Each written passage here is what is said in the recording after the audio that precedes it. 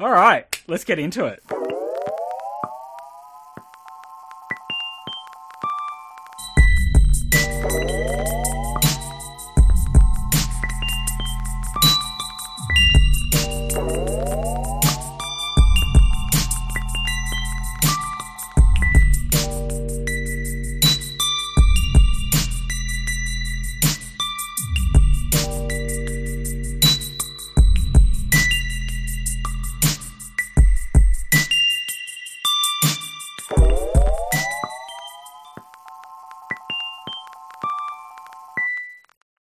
Well, look, I wanted to talk about historical materialism because one of your recent shows, you described yourself as a historical materialist and not as... And I was kind of, well, that's interesting. Like, why not as a Marxist or an anarchist or, anything? Okay, yeah. And I do think it is a really important way of thinking about the world that helps kind of identify what's going on. So, like, why did you describe yourself as that? Oh, okay, well, that I guess that's kind of interesting, right? So, first of all, it's like these label terms are always interesting and always a problem. If I generally had like a political orientation, like I would describe myself as being a communist, which obviously is a very easy shorthand that then leads to a 4-hour conversation about what do you mean by that term, So that's always a problem. Yeah. I think in the last show when I'm using a concept like historical materialism is because I guess I am trying to say that not only do I have a specific kind of intellectual approach to how I understand society and the question of social transformation, I also think that approach is important. Right? That there is that this is on one hand what we might call a methodological or philosophical position about how do you make sense of society. And I think that is important because it is related to the question of what is radical politics and where do radical politics come from. That said, just like the term communist, like the notion of historical materialism is an incredibly loaded term, like what actually that means. And some people and we can really kind of get into that if you want. We can flesh it out and have a good chat about it. Yeah, I mean, I think it's worthwhile because I think understanding some of the criticisms or I guess contestations around something helps you understand kind of what it is. But should we kind of cover off like where it came from first, because I think it's always nice to situate things. Okay. And I guess kind of like one of the things that I find kind of difficult about it is I think that there's a bit of a tendency to place it out of history, on the left in general, and not like and not see kind of the development of this kind of like this way of thinking as kind of part of what was kind of going on in society as we moved into this industrial like capitalist mode. So yeah, like I was just kind of doing a little bit of a quick reading before, but where does it come from? Oh, well, I forget, or I always forget the first person who came up with it, but what it is an attempt to retrospectively, I guess, codify the approach to understanding society that we find in Marx, and arguably Marx is an innovator of, right? So since then, people have gone, okay, there is a particular method that is coming out of Marx and Engels' work. They are naming it historical materialism. Sometimes there's an alternative name, dialectical materialism, and sometimes there's a lot of literature about the difference in relationship between the two. And then there's a subsequent tradition of people trying to flesh this out, right? So I guess what is it at its core? It's an attempt to really say that to understand society, you need to start from the material structures and social dynamics of that society, in particular with an emphasis on how life is reproduced. What are the forms of social organisation that facilitate and allow life to be reproduced? Then there is what are the structures that are kind of built on that, and how are they in movement and transformation? What are their internal contradictions and dynamics? What are their struggles, right? and how do they then exist in concrete kind of moments. And within that, there's a whole lot going on and a whole lot that's worth arguing about. I think particularly what I think is important, and to pull this down, is the idea that within the material structures of a society are contradictions and struggles that hold the possibility of another society, right? So radical politics, or the transformation from capitalism into post-capitalism, socialism, communism, anarchism, whatever label you want to use, is possible not because of the virtue of a set of ideas or even the agency and activities of revolutionaries or activists, but because there is already an embryonic possibility within that society, in the struggles that go on within that society, that create the social, that can create the social formations, the subjects that can transform into another society. Does that make sense? Yep. Yeah, no, it absolutely does. And I note because one of the kind of criticisms that which I've often think is relatively true, is that there's this really deterministic bent, and I think that the can create is a good thing. Can we get into like what we mean by material and like the material basis of society? That is a really good question. Yes, I think we can, right? Because I think there's often a reading when people hear words like material or concrete, what they think is physical. Does that make sense? Like, absolutely. And there is certainly a kind of Marxism, often the dominant tradition of Marxism, that goes, by materialism, I mean in this society they have tractors, and tractors produce this form of social organisation. In this society they have hand ploughs, and that produces this kind of social organisation.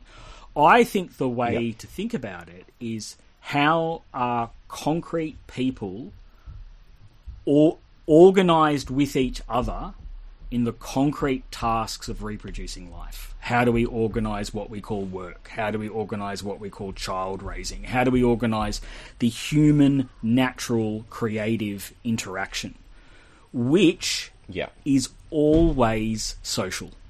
Does that make sense? Like, I think what Marx is actually trying to talk about is, what are the forms of human relations that are going on in these moments? Yeah. Well, can we kind of give some examples of, I guess, what's material in a few different societies then? So, like... Well, I guess what I would say is everything is material. Like, you know, does that... okay. So, this is the point, right? That to understand ideas as a product and part of the concrete lived lives of people. And so okay, let's pull it back. So if we're thinking about some of Marx's early work, right, when he's really wrestling with this, what he's really trying to... One of the questions he's trying to deal with is saying, well, where do bad ideas come from? Right? And he says, there's a lot of people around me, and they think there are bad ideas out there. The way that we deal with bad ideas is we've got to teach people good ideas, right? And Marx says, that still seems like the dominant mode of politics. Totally, right? You know, but what Marx wants to say is actually that what I want to try to explain is that these bad ideas are an entirely normal product of the way that people exist in the society. It's because that we've organised society as a class society that's alienating, where people are individualised, where where there's a monopoly of some people who own the means of not of production but of making intellectual work. It's because of this people live their lives within that world, and they almost spontaneously produce sets of ideas or inhale the ideology around them, right? And those bad ideas are produced by that society. You know, like, if I was to say, if we were to say, okay, what is a bad idea? It is nationalism, right? Nationalism is a bad idea. Well, part of the reason that it happens is because nations really exist, right? Things are really organised. Capitalism is organised on a global level through things like nation states. So it's no surprise that when people live in this world, that they almost, you know, that it's not just that they produce understandings of the world that are based on the idea that the world is divided into nations, you know, or the fact that you need money, right? Because everything in your life is mediated by money, right? When I used to be a lecturer, right, like one of the things I used to say is, well, you know, there will be times in academic teaching when I say something that is wrong and there is a student that says something that is right, and most of you will believe me, right? Why will you do that? And I was like, well, look at this room. This room is set up as a whole series of chairs facing me at the front, right? I get to mark your papers. Yep, so it is the material structures of these societies that produce those ideas. I'm going off track here, but I think when we're saying, like, what is material, it is everything, right? Then you can really get into the nitty gritty about how you cut that, right? And how that loops back and reproduces itself, and how you try to make sense of it. Yeah. So, well, can we kind of describe what the materiality is of a few different kind of societies? Oh, maybe. Because I think well, probably not in totality, but I don't know if you've ever read Andreas Malm. No, I haven't. I know Fossil a lot of Capital. people are really either into him or against him at the moment. Yeah. There's been some discourse. I mean, I think Fossil Capital, I think, is a wonderful book, and I thought it had a really good kind of condensation of historical materialism, where he's using humans and woodpeckers as kind of a bit of a contrast to talk about how these organisms reproduce themselves. And he's saying, well, like, woodpeckers have the tool they use to reproduce themselves it's attached to their head. Woodpeckers reproduce themselves by getting grubs out of trees. They get the grubs out of trees with their beak. Whereas humans reproduce ourselves in kind of a bit of a different way, in that we produce, whether it's a spear or whether it's a factory, or some sort of item which exists outside of us that we use to reproduce ourselves. So is like, I don't know, I guess an understanding of materialism that I would say I probably have, which, you know, the point of this is to kind of update that, is it's those things that exist outside of us. Is that a fair thing? Or? For me, it's the relationship between people and those things, and how they create a social structure. You would also add to that language as well. Like, if you, the other different, I don't know, there's probably going to be some woodpecker biologist who's going to jump on and say that I'm downplaying the level of woodpecker creativity, but for me, it's also because human beings are linguistic, you know, and so we are always caught in this living and language is always historical, right? Like, it's always I'm reading these amazing books on language at the moment, but I guess when I want to think about it, human beings are always social. That sociality is always linguistic. Those things are always historical creations, and they are creations and reproduce the social relations around these things. So I don't think it's the fact that human beings have tools. It's that human beings and tools and other human beings always exist in concrete and specific historical relationships, right? And that leads, that is always about who works, how we think about work, and by work in this sense, I mean that creative relationship that we have with nature. What is the division of labour about it? How do these things distributed? And then how does that give rise to other sets of ideas out of that materiality, other sets of thinkings and ways of being and spiritualities that then constitute the social totality? And what are the contradictions that exist in those things that push in different ways? Yeah, okay. So I guess it's not so much the things that exist like outside of us, but the way that our social relations are kind of like organized around those things. So, you know, a hammer, if all the human beings disappear right now, you know, Thanos style. I haven't seen the film, unbelievably, but you know, disappear right now, and you just have the hammer left over, right? You know, that increasingly for me is not an object of that historical materialism really wants to talk about.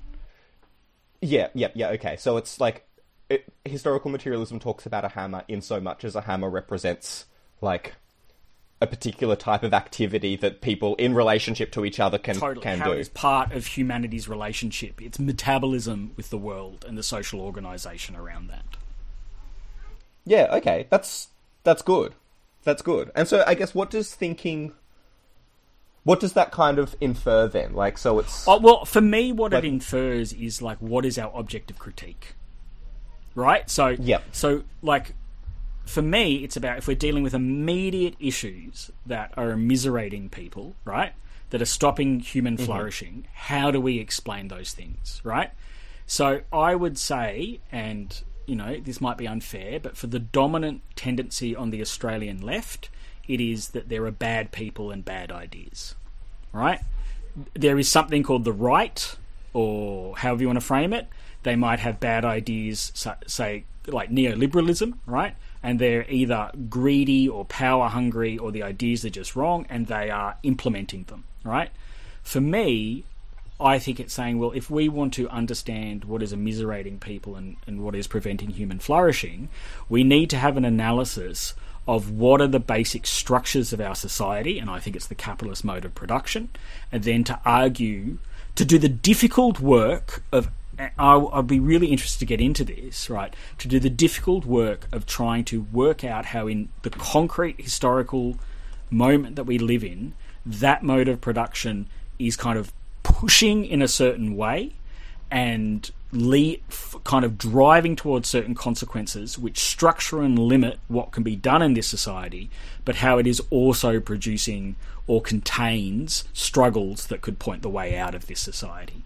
So I think that's a very different political orientation, and I think that's why it's important. Well, can we get a little bit then perhaps into mode of production and what does mode of production mean when we're talking, like, when viewed through this lens of historical materialism? Mode of production is normally thought about what is the relationship between means of production and relations of production, right? So what is the dynamic between the concrete tools and how they operate and how we organise them, if that makes sense? So mode of production is suggesting that there are different ways in different societies where we have organised the question of how we do work, right? It's what are the tools and how do we organise how they're used, in which way, who owns, who works, those kind of things. There is, I guess there's another inference that is really saying that this somehow, at some level, and we can argue the margins, is the keystone of the social totality on a whole.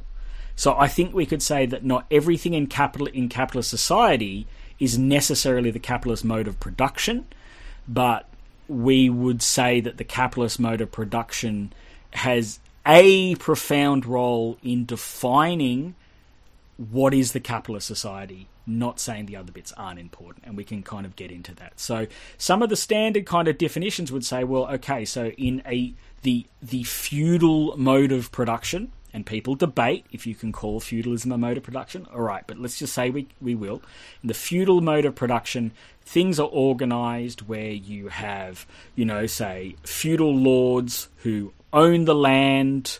You then have peasants who either own sections of their land, and they produce in large family forms of production, and they either produce for direct use, or they produce a tithe that goes up to the church or to the Lord, or sometimes they do corvée labour where they go onto the Lord's land and produce for him, right? And whilst there are some things that are commodified, generally commodification is very small. Money only plays a partial role in people's life.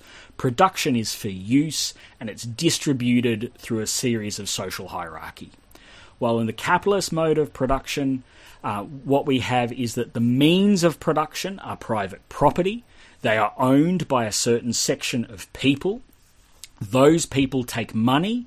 They buy commodities, they buy labour power, which is the capacity to work, off another group of people. They put them to work and they produce commodities whose purpose is to sell, and through that sale they want to realise a profit. So we have one mode of production which is largely geared to the production of what we might call utility or use values, distributed through a hierarchy, a certain class relationship. We have another mode of production which is based on the production of commodities for sale to realize a profit, where we have a different class relationship and everything is kind of mediated by money. And you know, we're all talking about humanity. We're all talking about people. Sometimes we can even be talking about the same technological level, right?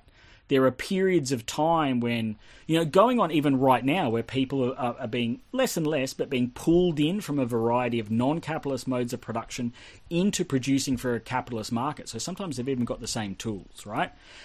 But they're very different modes of production, and they lead to different kinds of society, and therefore different kind. You know, they're based on different relationships of people. There are different ideas about reality that exist in those societies. There are different religious things that think about society. There's different modes of education. They're different, right? And what we're saying is that these different modes of production are defining it in different ways. There is tons and tons and tons and tons of debate about all of that, right? But yeah. Well, I was going to ask, and I understand that this is probably quite a serious ask, but I think it might be a little bit clearer if I could ask you to invent and describe a mode of production that doesn't exist, if you know what I mean, because then I guess I could kind of understand those constituent elements. Yeah, okay. Is that achievable? As a historical materialist, I would say my imagination is limited by the society that I exist within, right? So I would imagine communism, for example, as a society where where the means of production are shared in common. So we would have a form of social relationship where we would collectively run the means of production, where work would have a more equitable distribution, where we would work against the division of labour. So you wouldn't have a thing like a job. You would just do different tasks that were determined, that we got together and determined were important at the time. And production and what we produce would be distributed on the basis of need and flourishing, right? So we wouldn't access things through money, for example. We would access things, we would look at what we've produced and we would share it amongst ourselves, right? Sure. That's very easy to imagine on a basis of 4 people, 5 people, but we will need to work out how to do that for 8 billion. Blockchain. So is it fair to kind of say that historical materialism can describe, well, I guess like feudalism, it can describe capitalism, it can kind of describe what we're, I guess, try to reach for in terms of a different society. Does it describe usefully other historical societies? It can. So indigenous people in the Amazon? I think it can, right? And there are good and bad examples, right? So there would be, I've forgotten his name, there is a Peruvian Marxist. I've got my computer in front of me, so I will. Yeah, I can't pronounce it because my Spanish is terrible. But it's Mariategui. So really interesting. Like, so for example, what was bad historical materialism? Bad historical materialism is kind of traditional communist parties going to South America and going, all right, we are historical materialists, therefore we think there are 5 different kinds of societies. There is primitive communism, there is feudalism, there might be a thing called the Asiatic mode of production, there is capitalism, there's socialism, there's communism. That's what we believe is true, and they move in a straight line. We're coming here and we're just going to stick that on reality, and we go, we don't know how to understand indigenous struggles, we're just focused on workers, and they just ignore what's going on, right? Then there's other traditions, such as that writer that I mentioned, that is actually like, well, I am going to do an analysis on what Inca society was, what indigenous societies are today, what the struggles that are happening, and produces an entirely different tradition. So one of the people in Bolivia, I've forgotten his name. His previous vice president, which is Alfredo Garcia Linera, was from a... Is this Evo Morales? Yeah, Evo Morales' previous previous vice president before the coup was a guy called Alvaro Garcia Linera, who had come from that kind of more creative Marxist tradition, had been involved in indigenous struggles and indigenous armed groups in the 80s, and is really in the mix of what I think is useful historical materialism. So I think that's what you'd have to differentiate, is like saying you have an approach doesn't mean that everyone who does it is good, right? And that there is a particular tradition, like an orthodox Marxist tradition, that I think has not been particularly materialist itself, right? And I guess one of the ways that kind of Althusser would make us think about this is that to do theory is always an effort, right? Like, when you exist in a society, you kind of like naturally fall back into the ideological forms of the thinking that society produces. So you constantly have to like do the hard work, right, of producing, of forcing yourself against that to go, how can I make critique? And then there's another interesting question about why is it even possible to make critique? Like, where is that capacity coming from? And I would say it is struggle. It is because, like Marx could not have made his critique against capitalism if there wasn't a workers' movement that was developing in the 19th century that was exposing the contradictions, right? And so there is a tendency, even amongst historical people who call themselves historical materialists, to think in ways that are not historically materialist because the society compels you to do that. Because that's what society, that's the idea, like the way that we think is constantly based on the material and historical structures of our lives. Yeah, well, that makes sense because there is this kind of tendency, even in Marx's writing, which seems really determinist, where it seems to like have this.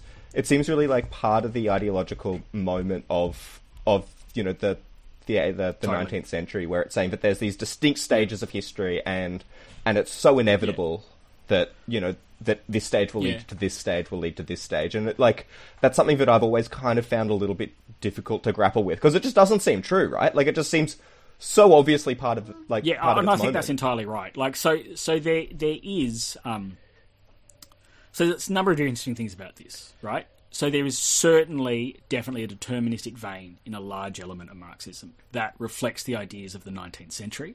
I think part of the way that we can think about this is someone like Marx is engaged in kind of an intellectual break, right, with the ideas at the time. Mm-hmm. But he also brings all that baggage with him.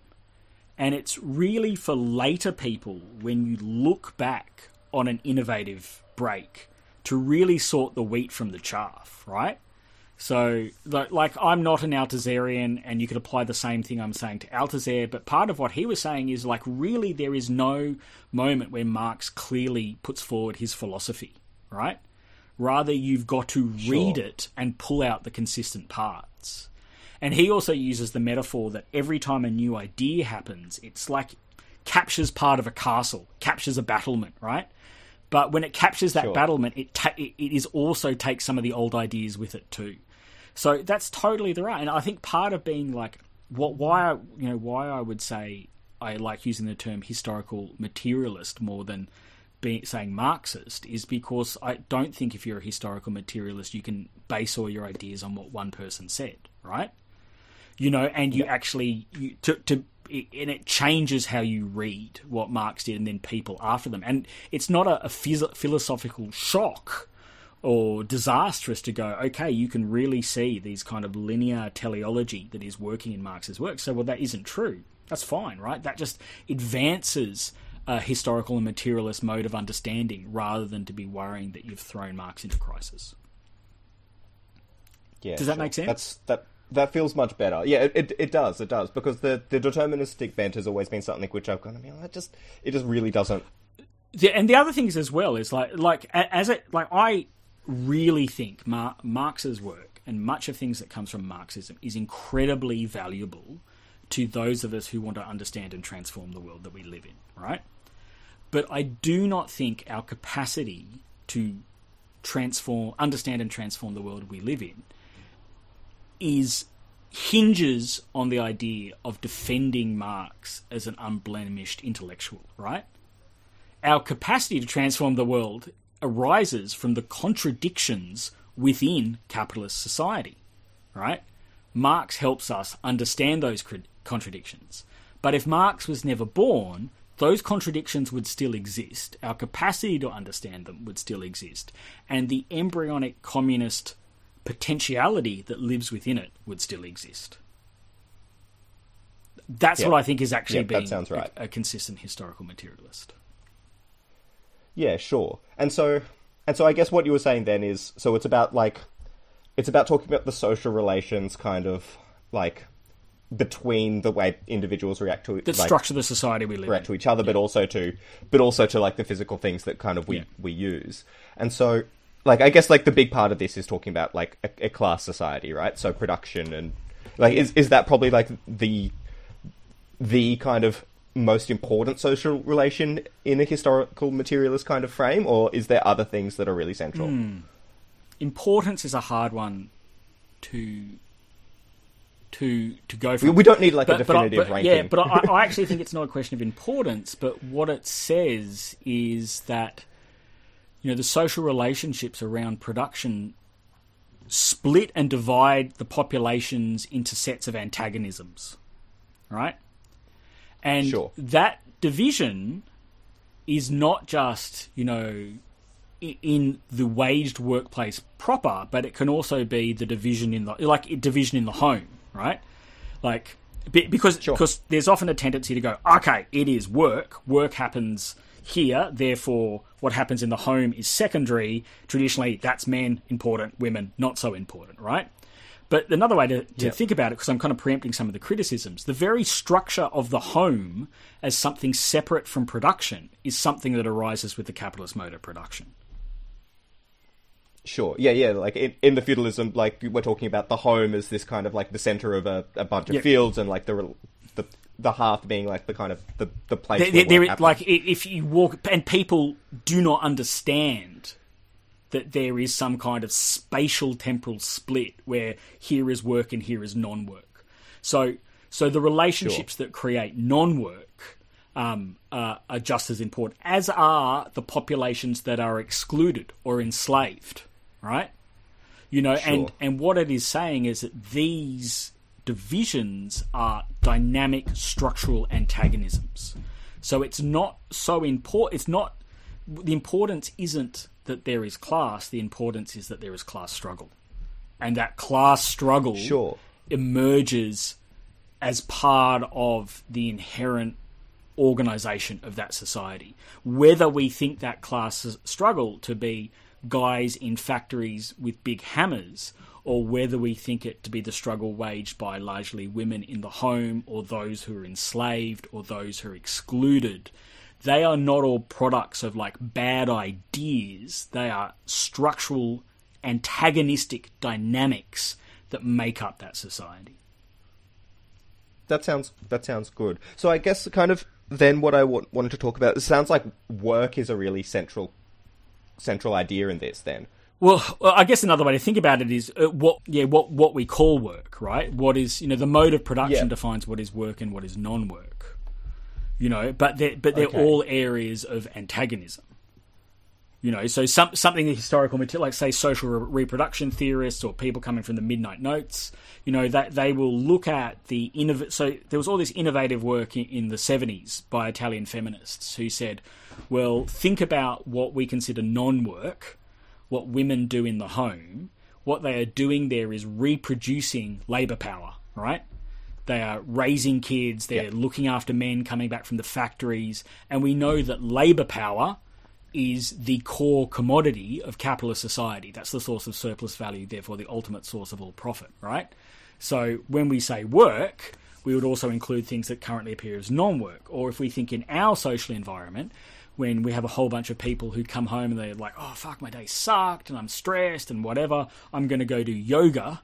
What they're also doing is reproductive labour. They're reproducing their labour power to sell the next day. So, like, you've got to be very careful about saying one place is central. And I think the other thing that maybe historical materialists in the past would do, and there's a temptation to do this, is to think that you could a priori determine where the important struggles are going to come from, right? Yeah, okay. This is really important because definitely, like, within myself, I've been like, well, look, I've been, like, broadly unemployed for all this time. Like, by like, what kind of metric can I understand myself as part of the working classes as kind of, like, unemployed student? Yeah. You know, whereas if you understand, like, work to be this huge array of things, because, like, in Australian society, right, like, the production is barely here. Like, production almost all occurs in in Asia now, right? So there's a lot you've said there that needs to be unpacked, right? So yep. So I would say, on one hand, from a historical materialist perspective, you would say that class is a relationship that whilst produces ideas, exists whatever people think about it. So as capitalist society is produced, has continued to go, it has produced more and more people that only have their labour power to sell, right? In a certain sense, we can understand those people as proletarian, whatever work that they do, right? On the other hand, we do know through the 20th century and in the end of the 19th century, there was a distinct worker identity, right? There was people who understood themselves as working class. There was an attachment of certain ideas of work and virtue and politics to that, and certain kinds of work. That has ended, right? That went into the crisis in the 70s and it ended. And as a historical materialist, we can understand that it ended because the struggles of the 60s and 70s threw capitalism into crisis. Capital then reacted by reorganizing production, right, across a global terrain.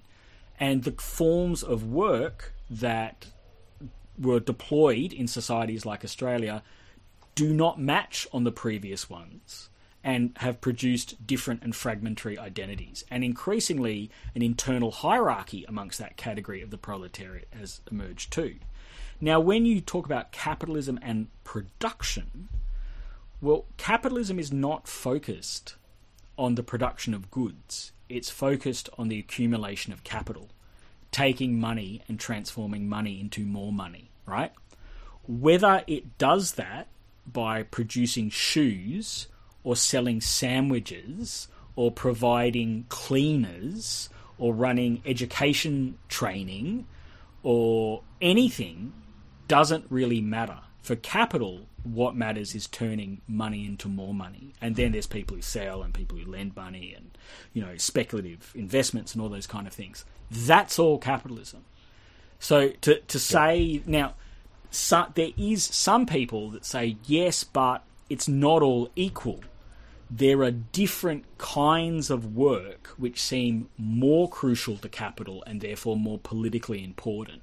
So in the 70s, people really focused on the factories. There's a group in the UK called Angry Workers of the World who've done a lot of work around logistics. There's a whole bunch of people that say, well, actually, logistics is we should like get jobs in warehouses and really throw ourselves into that, right?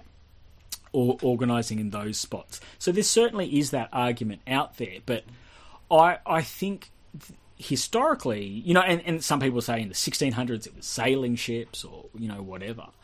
There is a certain amount of truth in that, right? Like, so if you think about Australia, like the Australia's mode of capitalist production has always been based largely on selling commodities overseas, right? Therefore, dock work has a strategic power, right? One of the constant desires to smash organised labour on the wharves are because in that commodity chain, that work is really crucial. The longer and the more expensive it is to load stuff onto ships and send them overseas, that's a problem for capital. So in that sense, that is true. But I think what we also find historically is that rebellions can explode from all different spaces and have a power too. Sorry, I'm kind of ranting now. No, that was really good. And something I wanted to talk about as well is to try to understand, like, I guess what was specific about Australian capitalism and then to map it onto a mode of production is it seems like it does a lot of like where wealth is accumulated in Australia seems to be almost from, well, it not seems to be, is from direct dispossession, right? Like it's our big exports have always been agricultural goods, mining, and then I guess real estate has always been a really important thing. And all these things, I guess, where it doesn't seem like it's in the process of money being turned into more money that this wealth is being accumulated. It seems like it's just kind of direct theft from indigenous people. Okay. So this. Yeah, so how do we think? So this goes back to what is called so-called primitive accumulation, right? So, then this is the argument, we find it in Volume 1 of Capital. Then there's a huge debate about this that says capital's would say their capital emerges in, I think the line is, in letters, and the history of this is written in letters of blood and fire, right? Is the quote from Capital. Or in the annals of history, it is written in letters of blood and fire. So it says as capital emerges, what it does, it emerges through directly violent means coming out in the 1700s that dispossess huge amount of people, creates a working class, creates private property, encloses people, accumulates the original value of money, right? Like you've got to have all that silver coming from South America into Europe to actually have enough money, literal enough money for capitalism to kick off, right? So, yes, that's true. So what happens in Australia is part of that historical process. That's the original launching point. Now, there is a particular reading that would say that primitive accumulation is kind of an opening act, and after that opening act, then we have capitalism proper, all right? Or there's another reading that primitive accumulation continues, happens again and again and again. So I don't think these are contradictory, because what we're talking about is what is the origin stage to create the component parts that make capitalist society, and because everything doesn't happen in the 1 second, that is an enfolding and inherent part of capitalist society. And at different periods of time, what we call primitive accumulation goes on and on and on and on. Accumulation by dispossession, so we can use it in a very specific sense as we're talking about Australia. Someone like David Harvey would say that what we call the neoliberal period was a lot of things that were previously state-owned being transformed into private hands and then sold off.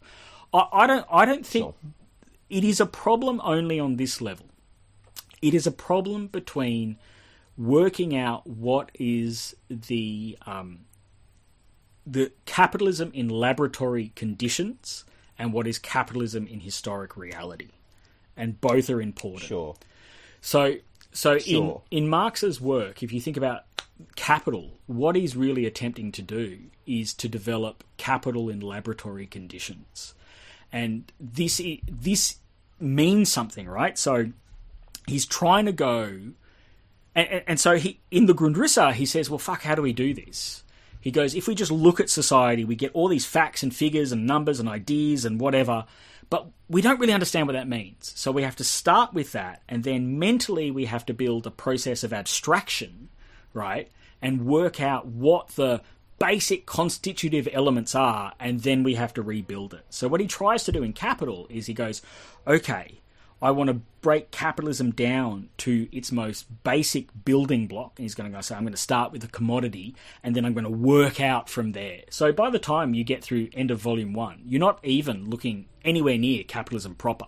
You're looking at pure spine of capitalism in laboratory conditions, and then Volumes 2 and 3 that Engels had to put together, attempting to flesh that out more. But then he hasn't even finished, right? But that's an attempt to think, what does it look like if we can get it in its pure abstract condition? And Paul Maddock Jr. has a really good set of essays in his book Theory as Critique, where he's saying this is quite normal to scientific methodology, right? We're trying to work out how something exists divorced from all the other social reality. Then we are also trying to go, how does it exist in capitalist society concretely? And this is something I haven't been very productive for the last 3 years, because this is something I'm really wrestling with, right? But when you get to Australia, I think one of the really great essays is work by a guy called Bruce McFarlane. And so Bruce McFarlane would say really the core of Australian capitalism has been that there's always been a surplus of capital flowing into Australia, right? Australia has always been a place people will take and invest their money, and it has always been a place that has been able to export commodities, right, with seeing a large amount of return coming back to Australia, starting with agricultural goods and now mining goods. And depending, it either will stay mining goods or some thinkers of capital think it's going to be energy itself, right, or solar power components. And that's been it. He would argue that labourism can partially be explained and as a historical materialist, and this is really what Humphrey McQueen also draws on in New Britannia. The phenomena of labourism can partially be explained by this, right? Because it means there's always been an extra amount of slack in capital accumulation for those who are included in the deal. So white workers, there's always been an extra amount of slack, so you haven't had the intense level of class confrontation as you have had elsewhere necessarily, and it's meant that labourism, which is about a corporatist management of the capital relation, has been historically possible.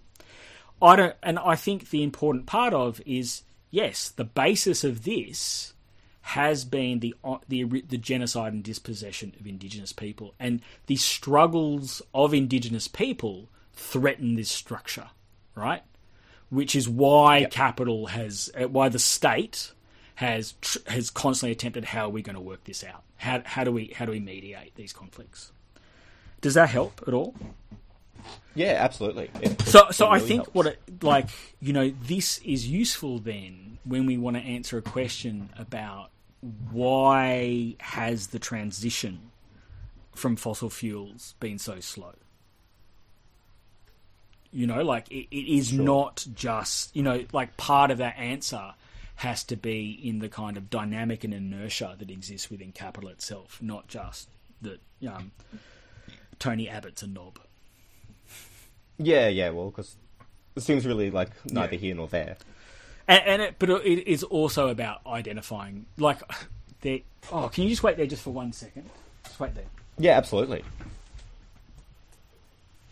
All right, so I grabbed the wrong book. Just wait there. You just heard a pile of books collapsing in the background. So John Holloway, I will just turn to he has a 2-line essay, which, is the right... Oh, that's good. He said, called Note on Marxism. Marxism is a theory not of oppression, but of the contradictions of oppression. The contradictions are the expression of our strength. Right? There is a problem often when we get talking about this, that we're focusing too much on capital from the perspective of capital. What's actually really important is locating ourselves, I think, from the perspectives of struggle, which is very, in intellectual work, it's very hard to do, right? And the moments that have been the most rich is when theory is engaging in struggle, like Mario. Part of the other part is not just explaining this is why we can't have good things. It's going, how do we locate in the material social structure of our lives the antagonisms that have the potential for social transformation? Yeah, sure. So this is the contradictions of capitalism, right? So what do we mean by contradictions, and what are some of the ones that historical materialist thinkers have tended to focus on? There is an argument in historical materialism from Marx that capital accumulates its internal contradictions, right? Marx would say that since capital is all based on selling commodities, right, the very fact that there is always a possibility that commodities cannot sell always implies the possibility of contradiction. Let's start with a certain level. So there is an argument, right, that because of capitalist competition with each other, there is a continual drive for capitals to grow in size and technological advance, right?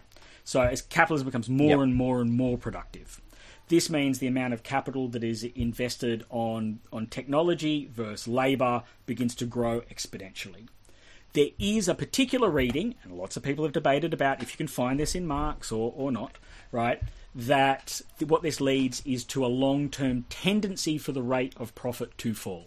That whilst capital is making heaps and heaps and heaps and heaps of profits, proportionally, the amount of profit they're making on the level of investment that they're doing has a tendency to decline. And so this leads to a situation of overaccumulation, right? Where basically that there is so much capital that has been accumulated that it cannot continue to grow at a sufficient level, leads to financial speculation, then eventually into crisis, right? So that's one theory. Yeah. I was trying to explain this to my brother in an argument at one point, and I was trying to say that, like, look, at some point, we can't just keep investing in Chinese factories that build washing machines because everyone's got a washing machine, and you can't sell washing machines anymore. Whether this is called, like, and there's lots and lots of problems about if you can actually measure the rate of profit, how you measure it, what it is, like, that's a huge... So let's just keep a very broad brushstroke shorthand. But basically the argument is that capital creates crises through its accumulation, right? That's one thing. You could also add to that, say, work pioneered by Rosa Luxemburg in the accumulation of capital, and she would say that capital always needs an outside, right?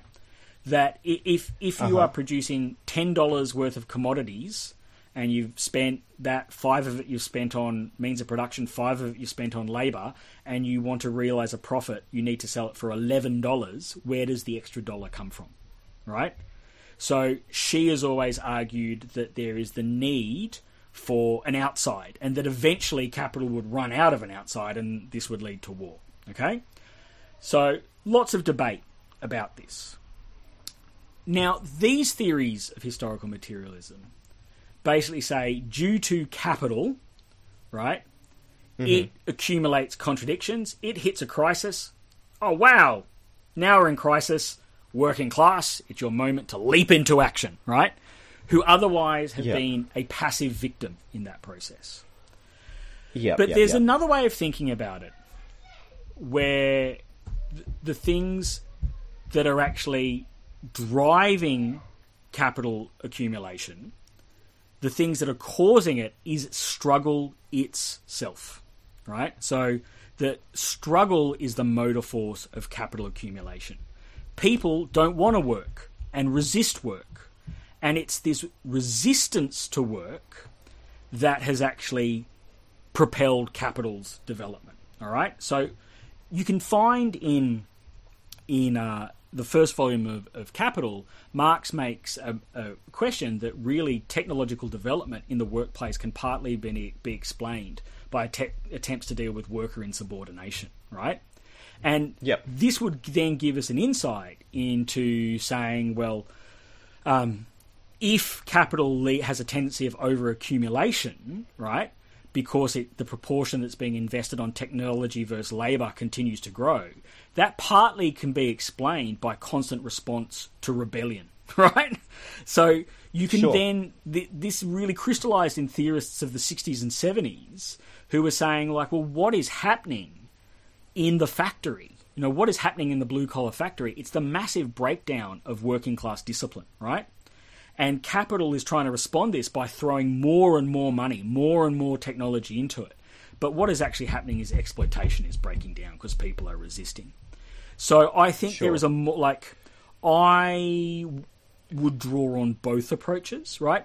And you could also not just say workers in the factory, but you could say things such as, you know, like, capitalism after the end of the Second World War kind of offered a deal, which was man in the factory making a family wage, woman at home doing reproductive labour. It was the rebellion of women in the home around that, rebellion against sexual morality, these kind of things that threw that entire social order into crisis. So I think a more interesting historical approach is one that also really emphasised crisis. There is then a challenge about, okay, that can really explain the crisis of the 70s. Can it explain the crisis of 2008? Can we understand this? Is because, you know, you often look around in Australian society and go, there's fuck all struggles sometimes, right? That might be right, that might be wrong. But can we explain our potential financial crises from that perspective too? Sure. I wanted to ask about, so, like, I think it's relatively easy to identify these contradictions kind of at the realm of production and at the realm of the factory and that sort of, like, the production of commodities. Well, the production of commodities for sale, rather. But in Australian society, at least, I've never worked in a factory. I don't know many people who ever have. Are there other, contradictions in this kind of, service economy, so to speak? The service economy is particularly interesting. There's someone like Aaron Benanev has done some work on this. The service economy is particularly interesting because there is a limit to the amount of technical capacity, of how much technology you can throw at it, right? There's another thing that's... Yeah, okay, because you can't, make people happier by... Yeah, every time someone says, "Oh, we're going to replace an aged care worker with a robot," it's always and that robot will cost $7 million. Even the cost of running an AI on a website is more expensive sometimes than someone actually on the other end of it. But the other thing that's really interesting about this is if you think about... And so here I'm really going to draw on people like Antonio Negri, Paolo Verno, and people that they're associated with. If you think about a lot of the forms of work that we do today, they rely on a kind of general social and intellectual skill that people have to embody, right? So when you go to a cafe, you're not just getting a coffee, you're getting the experience, right? And what you're relying on is that the people working in that cafe deport themselves in a particular way that is cool, right? This is really interesting for capitalism because it means the thing that is really valuable lives in the body of the worker, right? And so how capital is trying to control that general intellect is really, really interesting. When you go to university, and I love this example, when you go to university... One of the ways that capital is accumulated at university is through your through your plagiarism checking software, right? Where the university pays a fee to a third party company that then accumulates an asset based on all the essays that are submitted, right? Every time you submit an essay, it's run against all the other essays that have already been submitted, right? So what we're seeing here is that students are producing the very asset that then the companies sell to the university. Now, is that rent, right? Is there a difference between standard commodity production? Is that rent that is choosing? Does Facebook produce rent, right? There's lots of interesting arguments there, but there's plenty of things that are separate from hitting a bit of metal with a hammer, where money is being transformed into more money in a society like Australia, where there is an antagonistic relationship, right? And so I think part of being a historical materialist is rejecting that kind of notion that struggle was tied to only a particular form of the work relationship, but rather going, well, what are the antagonistic relations that exist in our society across the social terrain, and what is the embryonic communist potential in them, and how can that emerge? Because that is something else that I think is really important. Is that the core of this analysis is saying that capitalism is actually pregnant with another society. Yeah, well, is that kind of part of what you were saying before about how can struggle and how can these even these thoughts against capital kind of emerge? And is it because it's cool, it's cool when people are able to think in this sort of way, and that's part of what our capacity to do that is part of what capitalism needs to drive partly, itself but also forward. just it kind of creates it, right? Marx's line is that capital creates its own gravedigger. The antagonisms that it makes compels things beyond it. To right now, if we people, there is a housing crisis in Australia, right? Absolutely. If people were saying, "Fuck, we want to fight about this. We are going to mobilise and we are going to win we are going to win a blanket moratorium against evictions, right? We are going to take over and transform empty housing stock or buildings or whatever into commonly owned stuff, and we are going to limit the ability for price growth, right?" In that process of struggle, by fighting for things that even most people would conceive, maybe they conceive it as possible within that society, right? People would begin to transform their relationship with themselves and each other. Even coming together to collectively organise around those questions, people would begin to transform themselves and see another potential about how things could be done, right? Simultaneously, if we won those things, there's a large chance that would produce a further crisis of capitalism, right? It potentially could make things worse in capitalism, and that would compel people to struggle even further. So there is something in how, if we struggle here, that produces a potentiality to go beyond it. Right? It's not determined. I think you can be too deterministic, right? And there is a history of various kinds of Marxisms to be too deterministic. I would keep it as that there is an embryonic potential that comes out of these struggles by people coming together to fight over things in the here and now, whether they're seen as bread and butter, moral, ethical, ideological, whatever, right? By coming together to fight over those things, people transform themselves and open a different potentiality. And I think that makes us think about those of us that are kind of that small minority that want to see this happen. It should make us think about our role differently. Sure. Like, the point isn't to be an activist to produce more activists, right? Yeah. Like, the point is rather, like, where are these points in my life? Can I participate in them? Can I push them?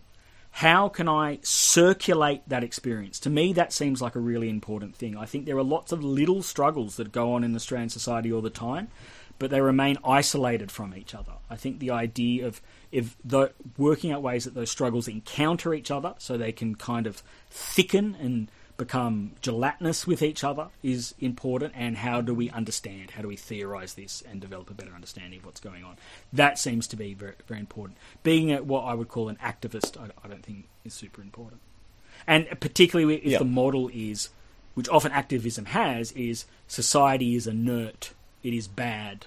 There is this good group of people, they are activists, they do activisty things. We should get more people like them, and we should try to reproduce ourselves as activists. I think as a historical materialist, there's a really great essay called Give Up Activism, which is trying to explain how the structural dynamics of capitalist society produce a kind of political thinking which is called activism. And as a historical materialist, you could say that maybe there's some historical moments when that is all that is possible, but ultimately we want to transcend it. Sure, that's great. Have we covered historical materialism? Is there anything else? Not in a very textbook way. Okay, so what haven't we covered? And where the big debates are is, like, how do all the component parts fit together? So if you look at the preface, the preface to Marx's Contribution to a Critique of Political Economy, you get a very schematic dynamic that would say, okay, the way you do it, there's the economy down here, that's the base, and then there's this thing called the superstructure, and that's So when people are talking about historical materialism, they're often talking about that, right? Is it true that the economy is the base, and then you have this superstructure on top? Economy is what is number one, everything else is number two.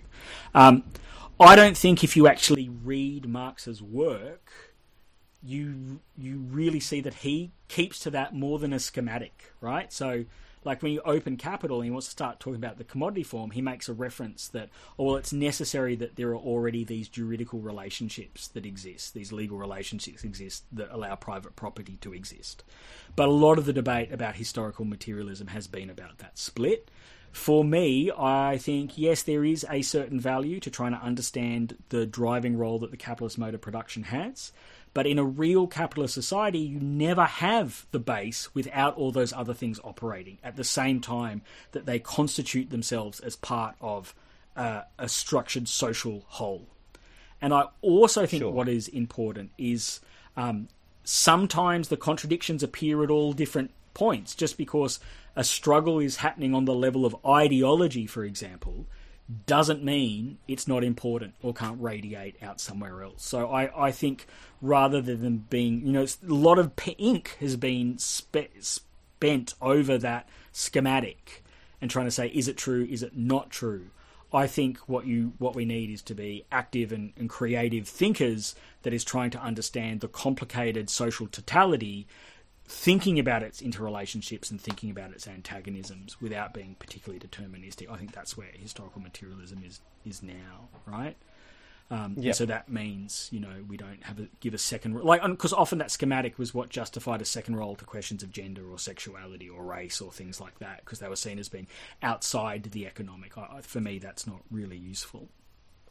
Well, yeah, it doesn't seem useful because obviously, like reproducing labour can only be understood as economic. Yeah, and I think this will get to other things like, again, to mention Althusser again, right? So just well, you love Althusser. You said you're not an Althusser. I'm not. Well, that's coming out. We kind of exist in this moment because of the wreckage of Marxism. That you don't really have to tie yourself to a flag that someone had to in the 70s. Right? You can kind of read and think. Absolutely. I think that's good.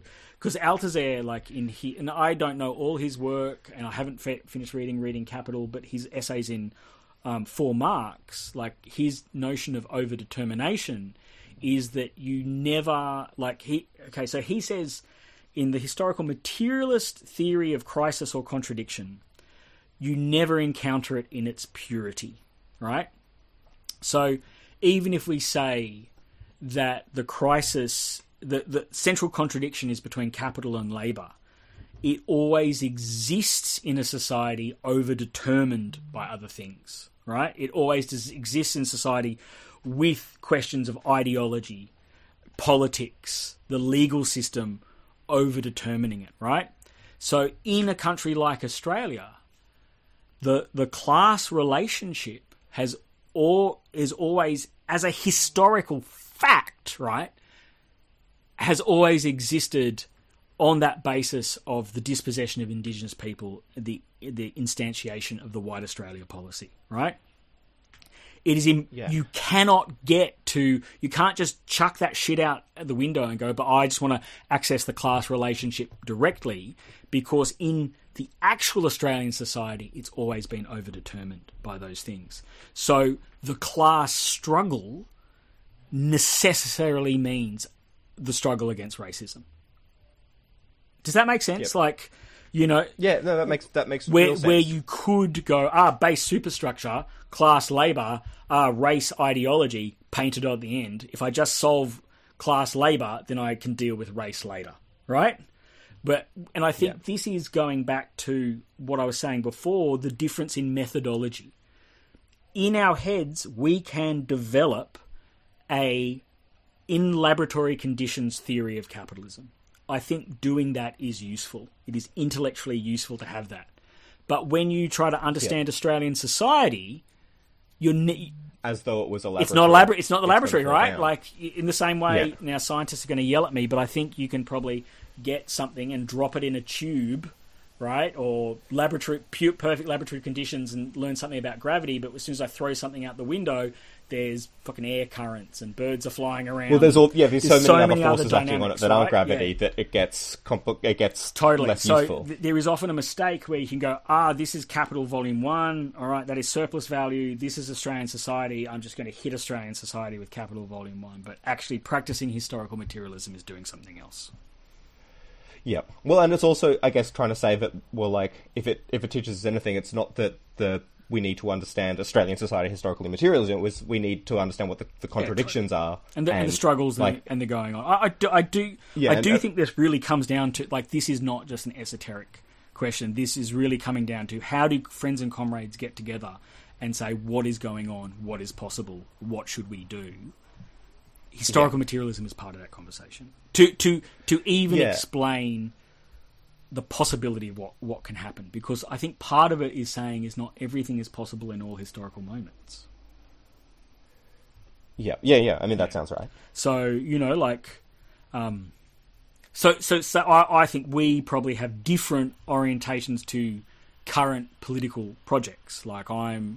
For me, what I'm interested in is what is going on that produced a kind of layer of young people around, say, life in the inner city and questions of the city that propelled them towards a certain kind of attempt to develop a radicalisation of social democracy based on an existing Green Party.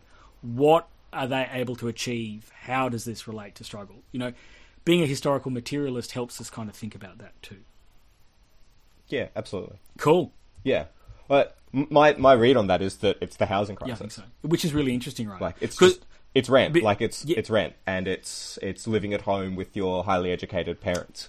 And for longer than you probably wish for a bunch. I mean, not for me, but and also a thing that you identified before is that the experience of work right now does not produce the worker. There's not currently producing the worker identity like it did in the past. Like we've been in a wage stagnation since 2013, right? But this for a lot of you, it's maybe we're seeing this change in different ways, and you know, but that we have not really seen the return of the strike. You know, like the workplace is not really where people are thinking the point of antagonism as the house is, or the home, or the city space. And I think that's interesting. Now, again, I'm not being deterministic about that. That might change tomorrow, right? Part of being historical is to say that this is in flux and dynamic, and things are going on, and things can change, you know, like, too. Yeah. But it makes sense because just like there's a theorization, right, that like, you know, the defeat of the organized working class in the 70s, and I guess the financial kind of mode of capitalism then is really behind like the housing crisis now, in that like it keeps staving off these housing crises by allowing like just more and more investment and printing more and more money to go into like that. I wrote a long time ago to say that, you know, if in the post-Second World War, you could say there was a deal that was offered to the working class, right? Which was like wage growth for productivity and consumerism. There was a deal that was offered, you know, either consciously or unconsciously to people in Australia, which was, increased credit, and cheaper consumption, right? More debt, more wealth, and more household wealth. Like household wealth did increase, and more work. Like more people were working, right? Like you had more people in a home that were working. There were more women that were working. The actual access to money that people had grew even as labour's share of wealth decreased, right?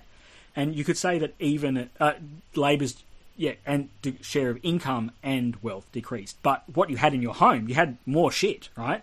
Because it was cheaper coming from being produced in Southeast Asia and China too. And since the wage stagnation, what you've had is the increased growth of debt. And for a lot of people, and this is a difficult issue when you're talking about the housing crisis, has been property. You know, which you would like to. It'd be very nice to think, okay, there's, you know, just this evil landlord class out there, but a lot of people that are landlords are, of course, people who sell their labour to live, often in very blue-collar jobs. And so it's a really interesting how this contradiction plays itself out is going to be something really interesting. I'm looking forward to it. Was there anything else you want to talk about, or are we done? No, I mean, I think that's historical materialism done and dusted. We're finished. I'm no longer a himbo.